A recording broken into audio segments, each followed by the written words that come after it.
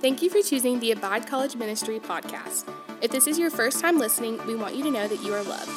Wherever you're listening from, we hope this message inspires and challenges you. Now here's a message from one of our leaders, Blake Fine. Cool. Sweet. How y'all doing tonight? Good. Y'all look good.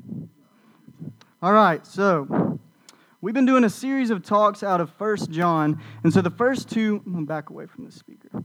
The first two talks were on light and love. So we talked about light, walking in the light. What does that look like? You can't walk in darkness and light at the same time. That makes sense. So why do we try to do that with our walk with Jesus? And then last week, Hunter killed it, and he talked about love and how we show love, the love of God, through us by loving other people. And so tonight, we're going to talk about freedom in life. And so where we're at is in 1 John chapter 2, verses 1 through 2. And it says this, "My little children, I'm writing these things to you so that you may not sin. But if anyone does sin, we have an advocate with the Father, Jesus Christ the righteous. He is the propitiation for our sins, and not for ours only, but also for the sins of the whole wide world." Will you pray with me? Dear Jesus, thank you for tonight. Thank you for being here, God.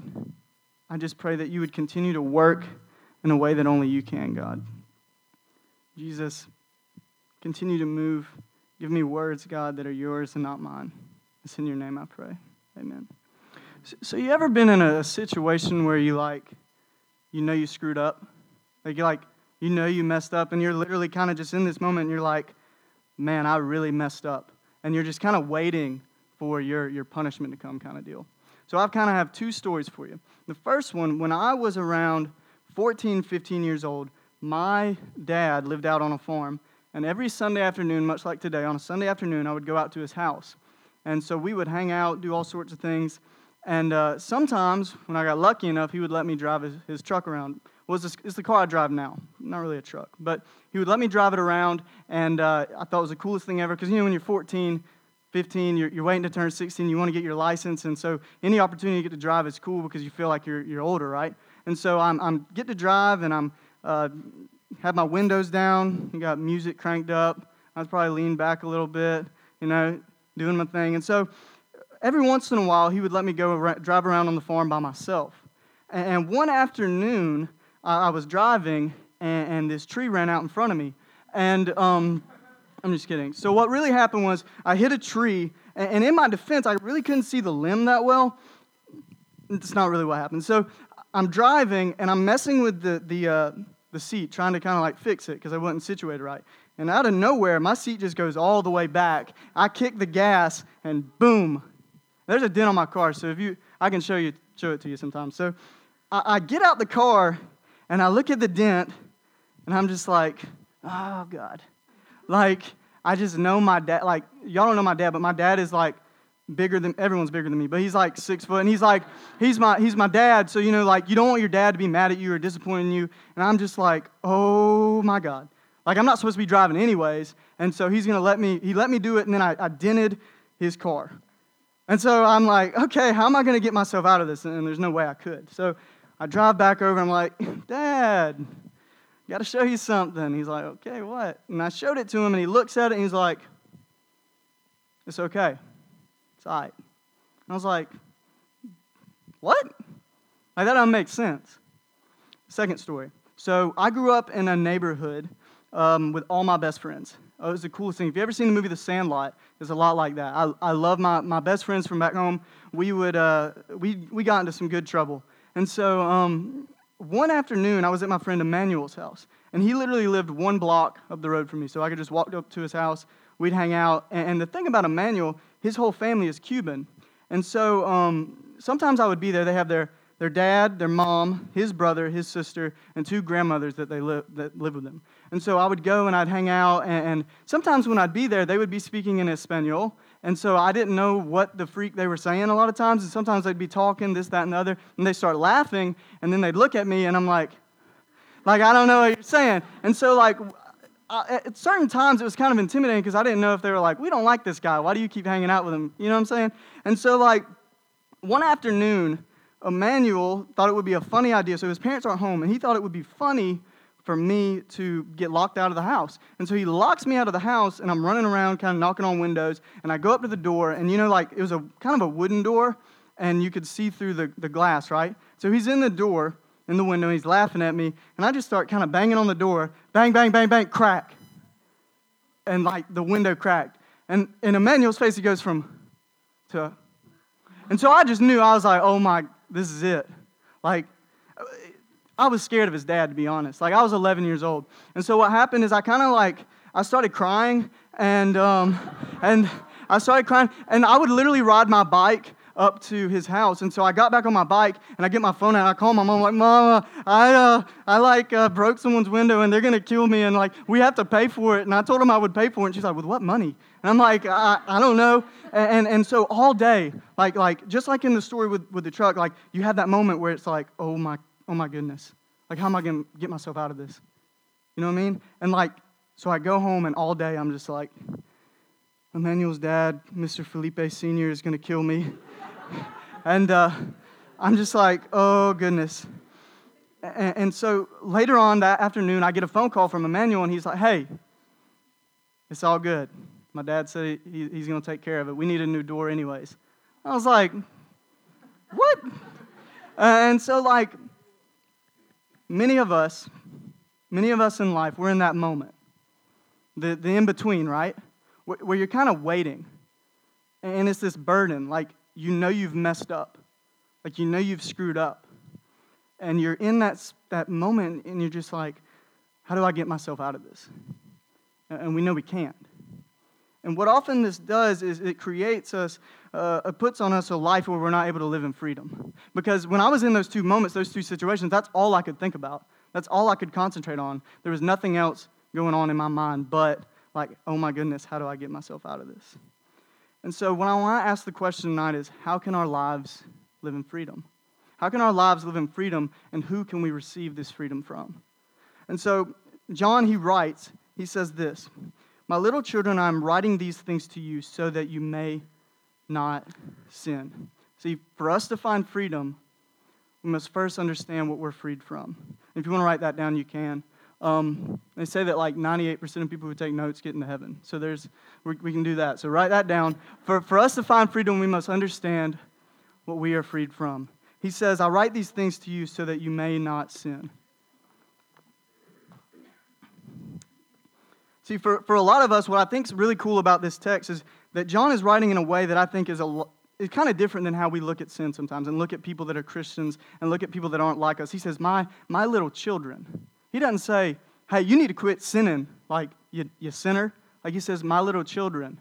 And I feel like he's writing this and saying this in a way that is caring and gracious and loving towards the people he's writing to. But he's still instructing that I write these things so that you may not sin. And for us, I think we need to understand how we view sin often and what sin does to us. And the first thing is this. We often view sin in this way. We either have an overview of sin or we have an underview of sin. And what I mean by that is that oftentimes we view sin in this way where if I don't drink, if I don't cuss, if I don't have sex, if I don't do all these things, I'm good. And then on the other side of that, we have this underview of sin where we're so concentrated on like how we look on the outside, walking good, kind of looking right. And then this underview of sin comes in where it's like we aren't concentrating on what's going on in here. And we view it that way. And it's hard sometimes because what happens is we get complacent because we're not doing those things necessarily. But when we realize that, we kind of forget about the things that may be going on in here, like pride and anger and lust. Like for me, dude, if I'm not doing those things, I'm good. You know, I'm straight. But then I forget about the stuff going on in here. To illustrate it, so when I lived in New York, summer of 2016. Yeah, I lived in New York, and it was the first time I ever flew. And so flying into New York is one of the coolest things ever because you see all the skyscrapers and all that. And so I'm going in, and you see from up above, right? And so you see all the buildings, or if you've ever flown, you can see buildings, but you can't necessarily see how high they are, right? But it's just kind of a landscape. But when I got down on the streets and I began to walk around, I could see that all these buildings, some were taller, some were shorter. You get what I'm saying? And so I think that oftentimes we view sin in this way, where it's almost like on a scale, where 1 is here and 7 is here, and either we're doing this or we're doing that. And I think that God sees sin just like I saw the buildings. That you see it this way, but oftentimes we put levels on it. And oftentimes what we do is we do that to justify the sin in our own life. Oh, if I'm not doing what they're doing, I'm good. If I'm not partying, I'm good. But we forget about all those things that are going on inside of us. And the second way to illustrate this, when I was in high school, I kicked field goals. And so, I know y'all are shocked I didn't play linebacker. I kicked field goals. And so, question, I'll ask you this, Tate. So if I kick a field goal and I miss it way to the left, is it a miss? Okay. What if I kick it and I hit the left upright? I was closer, but is it still a miss? Okay, that is what sin is. Good job to Tate. So that is what sin is. We have to view sin as that sin is just this. That either you miss the mark, which we all do every single day, or we don't. And so John writes this, and he says, I write these things to you so that you may not sin. And so this is how we often view sin, and we need to then realize, what does sin do to us? Sin is a thief. John 10:10, it says this. It says, the thief comes to steal, kill, and destroy. I believe that sin is an instrument or a tool of the enemy to block or hinder our relationship with Jesus. So sin, what happens is that it steals, first off, I think it steals joy. How does it steal joy? Okay? So what sin does, when we give into sin, we find satisfaction in that, right? I've sinned and I've been okay with it. And I liked it. I enjoyed it. But how long did it last? See, it fulfills this selfish satisfaction only for a moment, only for a temporary moment. And what happens there is that we begin to get caught up in that. And it's like this. So we sin. You good, Whitley? Okay. And so, where was I? So we sin and we forget that. I lost my place. Dang, Whitley.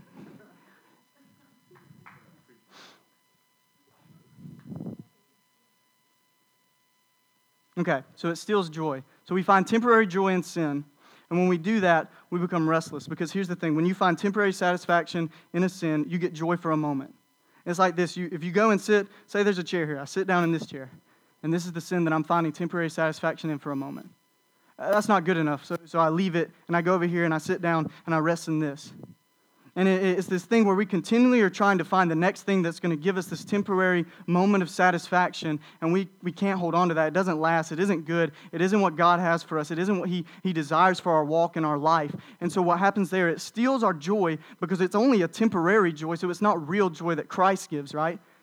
And so when we lose that joy, we become restless, and as we lose rest, we move from thing to thing to thing, and then we lose peace. Because I believe what peace is to be able to rest fully and wholly in something without worrying about everything else that's going on. And when we're able to find peace in the joy of Christ, we don't have to give in to sin. And so what peace does is that it gives us something to rest in, and that's in Christ. And so sin steals joy, it steals peace, and it ultimately looks to take our freedom. We can't find freedom in sin. That's why John writes this. He says, I write these things so that you may not sin. And sin hinders our walk with Christ. Hebrews 12:1, it says this, let us lay aside everything or sin that entangles us, and let us run the race set before us. And what that means is imagine you're trying to run with a weight on you. You're trying to walk with a weight on you. It slows you down, right? But if that weight is taken away, you're able to walk better. And so sin hinders us. It takes our freedom. And so here's an illustration. So Logan and Ronnie, I asked them before if I could do this. So Logan and Ronnie, if he knows the things that you do not like, right, the things that you can't stand, and he continues to do them over and over and over again, what do you think y'all's relationship's going to look like? It wouldn't be very good, right? So why do we do that with Christ? For real. Why do we continue as Christians to hold on to the things and do the things that Christ doesn't call us to do, that He doesn't want us to do? There's no joy in our relationship with Christ when we continue to sin, continue to walk in that. And that's something sometimes we don't talk about it because we don't want to hit on sin because we like to be comfortable in the walk that we have. But this walk is not meant to be comfortable. And so ultimately sin takes away our freedom. But I need you to understand this. And we've been talking about sin, and he does write these. He says, I write these things so that you may not sin. But here's the thing. You not sinning is not what gives you freedom. You not sinning is not what's going to give you freedom. You can live a good life. You can put on a front. You can do all these things. But I promise that's not going to give you freedom. Because I believe you're going to continue to try and work and continue to try and gain Christ. And when you've never meant to gain it anyways, and it's become more of a burden when you're just trying to continually get away from it. And so, sinning is not what's going to give you freedom. And though sin is serious, it's not superior to Christ. Sin is serious, but it is not superior to Christ. And so, what often occurs is that our viewpoint of sin often dictates our view on how we think God sees us and how we often feel as if we have to earn our way back to God. In this attempt to earn freedom, this leaves us burdened. I know some of you tonight may be living and walking that way where you're like, man, I'm trying. I'm sick of living this way, and I've been trying on my own for so long. I've been trying to get myself out of these sins. You can't do it. You can't do it. There is no power inside of it that can take you from the sin that you're living in. But here's the thing. There's an answer.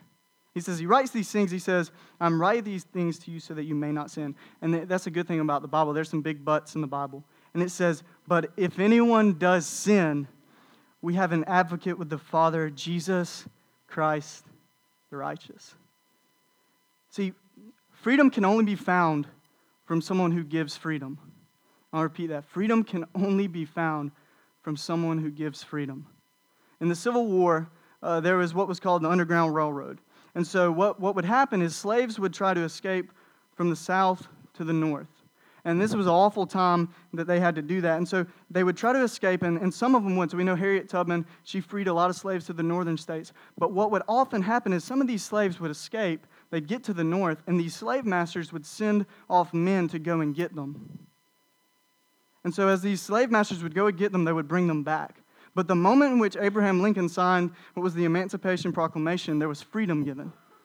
See, freedom can only be given by someone who can give freedom. You can't give yourself freedom. What does this say?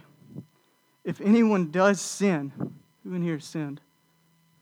I hope every hand goes up. Y'all some liars. We have an advocate with the Father, Jesus Christ, the righteous. He is the propitiation for our sins. And not for our sins only, but also for the sins of the whole world. Jesus has paid the cost for your freedom. Propitiation, that's a fancy word. It basically means to appease the wrath of God, to pay the cost. If you go to Burger King this week or something, ask for the propitiation of your burger, see what they do. But the propitiation means to pay the cost. And so what happens here is that Jesus has paid the cost. I don't think you understand what that means. Like, that is the greatest news on earth. That is the greatest news that has ever existed. What we have done is allowed the good news to become old news. And that's not how we can have it. And what it means for there to be an advocate, say you're in the court of law, and you have a defense attorney. What's so cool about this is that what defense attorneys do is they go and they plead your case. They give evidence. They're trying to give you freedom. And here's the thing. They bring all these files. They bring all these things. They bring all these stories. There's only one story. There's only one witness. There's only one thing that our defense attorney needs. Christ. All he has to do is this right here. Like, he paid the price on the cross to appease the wrath of God, to be the propitiation of sins. And then it says this, and not for our sins only, but also for the sins of the whole world. If we realize that our freedom is found not in ourselves, our freedom is found then in Christ because he has paid a price that we couldn't pay, that we could never pay. And when we begin to buy into that, we begin to believe in that, what's our world going to look like? It says for the whole world. Jesus has paid the cost of our freedom. And that's a simple message, but it doesn't need to be complicated. Will we be and show freedom to the world? I'm going to ask Haley to come back up as we close. I want to ask you this. What does it look like in your life? What does freedom look like in your life? See, we've been called to freedom. Galatians 5:13 says this, "For you are called to freedom, brothers. Only do not use your freedom as an opportunity for the flesh, but through love serve one another." You are called to freedom. You are called to freedom tonight. What does it look like in your life? Some of you tonight need to make a decision. You've been doing what John has said. He said, I'm writing these things so that you may not sin, but there is an answer to that. And it's in Jesus. It's in the hope that He has for us, in His goodness and in His mercy and in His love. And He left the 99 for the one, and that one is you tonight. Some of you need to make that decision that this is not a joking matter. This is not a thing that you can avoid or run away from, but that Christ is here and He says, I love you. He has paid a price. You may think that the price is too high. You may think the things that you have done is too much. You may think, I'm too far gone for His love. I'm too far gone for Him to care about me. But I want to tell you tonight that He loves you and He cares for you. And He wants you to find freedom in that. And in that hope, we find freedom. And what would it look like if all of us did that? If all of us found freedom in His hope and His mercy and in Jesus? So I want to ask you tonight, what freedom are you living in? Are you trying to earn your own freedom? Are you trying to walk on your own? Are you trying to do it all on your own? Because it says you were called to freedom. And don't use your freedom as an opportunity for the flesh. So don't use this freedom as an advantage to yourself. But through love, serve one another. See, Hunter talked about how we show God's love by serving one another, right? We show the freedom that we find in Christ through serving and loving one another also. It's a simple message, but it's the truest one. It's the best one. It's so good. Like I don't know how the grace of Jesus in my life, I can't even explain it to you. I shouldn't be here speaking to you right now. Like I used to be scared to give presentations in high school. Like I would be terrified. But I'm here because I have found freedom in Christ. I have found freedom in His mercy and in His love. And it is the best thing that's ever happened to me. And I beg you that if you're thinking about it, just do it. If you're scared, just do it. Because I can tell you, in my life, I can't tell you how many times His grace has come through. And it showed me, He loves me, He cares for me, He wants me, and He wants the same for you. I had a conversation with my dad a couple of years ago, and this sticks with me forever. He was asking me, he said, you're a Christian studies major, you take all these classes, you do all these things, you read your Bible, whatever. He was like, go and ask your professors this. And a little backstory, my dad was a drug addict and an alcoholic, and he abused my mom, and there were a lot of bad things that went on, and he struggles with forgiving himself. And he says to me, he says, go ask him, how do I forgive myself? And if I could get it through his head that he can't forgive himself, he can only be forgiven by the one who can forgive. He can only find freedom from the one who gives freedom, and that is in Christ. And if I could beg you, I would. I'm pleading with you that the propitiation, the cost of Jesus has been paid through Him, through His cross for you. It's the best thing that could ever happen to you. It's the best thing that could ever happen to you. I'm going to pray, and Kelsey's going to lead us, and we're going to sing, but you worship how you feel like you need to worship. If you need to pray with somebody, do that. If you need to get on your knees, do that. If you need to make a decision, do that. See, I feel like everyone in here is being called to something. Either we're being called to turn away from sin that we've been living in, to repent. To repent means to turn away. How can we look at a gift that we've been given in Jesus and not respond in a way that is good and holy towards Him? We've been given a gift. How will you respond to it tonight? I plead with you. The grace and mercy of Jesus is better than anything else this world has to offer. And when we live in that, we'll find true freedom because we have an advocate that is going before us to the holy God of the universe saying, they're innocent. I've paid the price.